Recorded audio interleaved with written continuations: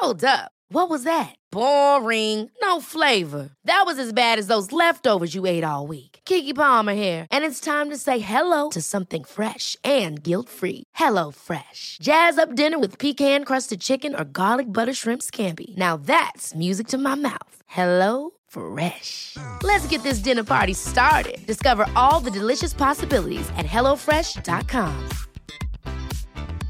Many of us have those stubborn pounds that seem impossible to lose, no matter how good we eat or how hard we work out. My solution is PlushCare.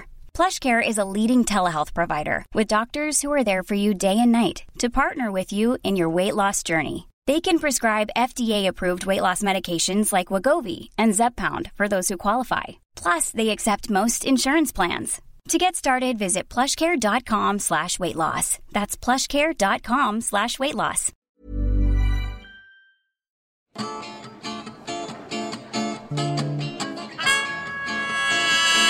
Welcome to Spark. We tell true stories. We tell them live. And we tell them across the UK. This story was told by David. At our night in the Ritzy at Brixton. When the theme was strangers.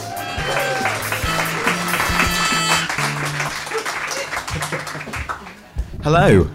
So, I was in the tomb of Jesus Christ in Jerusalem. You know, when you're in Jerusalem, you're just kind of like, oh, Abrahamic faith, yes! And I was in the tomb of Jesus Christ, me and these two weeping Orthodox women. And I'm sat there, and I'm not religious, but I was like, I'm here. So I'm like, God, babe, hi. Listen, you know, I'm not religious. I'm not religious at all. I think you know that. I presume you know that. Omniscient, all that. But I've been feeling really spiritual recently. I've been feeling very spiritual, and if you have any faith for me, even if you just kind of want to like recommend me for one of the other ones, please do. Like, please do. I'm really up for that at this moment in time. And maybe he heard me, because 2 days later, I did get a sign that somebody had heard me in the form of my boyfriend dumping me. Thank you very much, Room of Strangers. That was really charming. And the reason why this felt like it might be a sign is because meeting Simon had very much felt like a moment of intelligent design. He had seen me, he'd been on a bus going to Vauxhall, I'd been in a park faffing about with a statue, with some friends, and I'd been walking past this burger restaurant that he was inside when he ran out and he grabbed me and he said, I saw you on a bus, you were some statues, are you a performance artist? And I was like, no, but you know exactly how to get me interested. If you say I look like a performance artist, I'm there. So we had this sort of incredible moment, this moment where this man I'd never met before was being very complimentary, and I got that kind of those butterflies you get kind of in between stomach and pelvis, and I was like, gonna jump his bones. It's gonna happen. So got his number. And I remember just walking to the restaurant. I was with a couple of my flatmates at the time, and I was just like, this could not have been a more perfect moment, because London can feel very lonely when you're single, and I'd had a stream of terrible boyfriends all across many continents. People who'd gone to rehab, who'd been accessories for murder, who'd abandoned me to raise feral cats for their next video art project. And this man had just come up to me, and I was like, this is a sign. This is a sign that I don't have to go on terrible dates anymore. This is this wonderful man who wants to talk to me, and it was incredible. And we went on our first date that night. It was just wonderful. He was a Janet Jackson fan. I was a Janet Jackson fan. It's rare to find them in the queer community. We're few and far between. And it was just amazing. We had sort of a brief encounter, send off at the train station on the way home. I was Celia Johnson, obviously, and it was just phenomenal. And we dated for a while longer, and it was incredible. And I mean, you already know how it ends. I've already spoiled that for you. But at one moment, I remember talking to him and just being like, "So, what exactly is wrong with you? Can't really find that out at this moment in time." And he was like, "Well, to be honest with you, this isn't something that's wrong with me, but I haven't told you about it yet. I am HIV positive, but undetectable." And I was like, "You know what? I'm gonna be a strong figure in my community, and I'm gonna not care, because it shouldn't be a problem." You know, it would help if the NHS would allow us to use Truvada. Political statement, thank you. But I was fine with it. It wasn't a problem for me.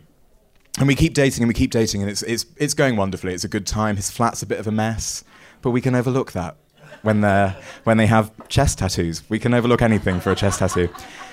And then it all kind of ends. It all comes crashing down while I'm in Israel, because why not? And it's just kind of like, oh, okay, sure.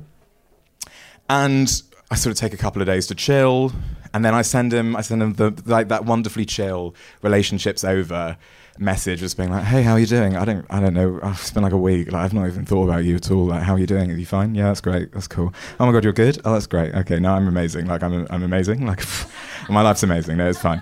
And we had that brief little conversation. I knew he didn't hate me, but then this is sort of getting up towards Christmas, and there was this incredible silence from him, which felt very odd. And I kept sort of messaging him. We only had WhatsApp. He had Facebook. We weren't friends. That felt like too far a step. He had no other form of social media. So we get to Christmas, and I'm just like, oh my God. I've sent him a message drunkenly, angry. Why have I not heard from him? And the next day, I hadn't heard anything from him. And so, in a fit of hysteria, I Google him out of no idea what else to do. And I find a GoFundMe page for his funeral. Thank you. That was what I did on Boxing Day, when I was like, what? So I go a lot. I donate some money to the funeral. I don't really know what to do. I'm just sort of like, I've never met anybody you know. You never met anybody I knew. Here's £15 for a funeral. But I get in contact with his best friend and his ex, and we get talking. And it turns out that he had died of a heart attack, which had not, again, chest tattoos. He was pretty hench. Like, this is not a guy I was expecting it from. And then it turned out from his ex-boyfriend that he had a meth addiction that had caused it. And obviously that is a terrible shame for him and for people like him who get in that situation. But when you're going through a loss like this, where you only find out through Google, you do kind of become very selfish about it. It does become very, why me? And especially after my encounter with God in Jerusalem, and this moment where I felt like this was a very fated encounter, not necessarily the man of my dreams, but like a nice, not terrible thing. And you sort of think, why did this happen to me? Like, why did this series of events occur to me? And you're walking up through West Norwood Cemetery up to a crematorium to stand at the coffin of a man you met 3 months ago with his family who you don't know, and you're just like, what why? Like, why? But afterwards, I was talking to his ex-boyfriend, the boyfriend who had told me about the meth addiction, and he was not a nice man. He was just a bit of a dick. But we were talking, and he was like, it means a lot that you were here. You didn't really know him. I don't know you. It means a lot that you're here. But he told me, just before the two of you would have met, that he thought he had the energy in him for one last love, and I think that was probably you. Which was amazing to hear in its own weird way in a leather bar in Vauxhall where the wake was taking place. So anyway, I've thought so much about this, and I am wrapping up. I do apologise for going over, but I thought about this a lot afterwards. I was like, this moment was so fated, and this end is so chaotic. Like, what does that mean when, like, star-crossed lovers end like this? Like, this isn't how it's supposed to end. There's supposed to be a very strict 5-act structure. And I then realised that it really just doesn't mean anything except to be able to tell this story, because there are, I'm sure, many people in this world who have equally lost people in ludicrous circumstances similar to this one. And so I can only really tell it because if you know anybody who has ever been through this circumstance, they really need to hear from you that it doesn't matter that it doesn't matter. And thank you. Cheers.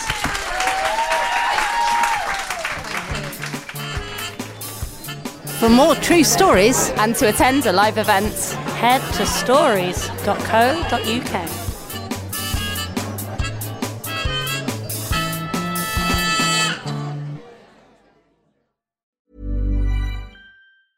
Even when we're on a budget, we still deserve nice things. Quince is a place to scoop up stunning high-end goods for 50 to 80% less than similar brands. They have buttery soft cashmere sweaters starting at $50, luxurious Italian leather bags, and so much more.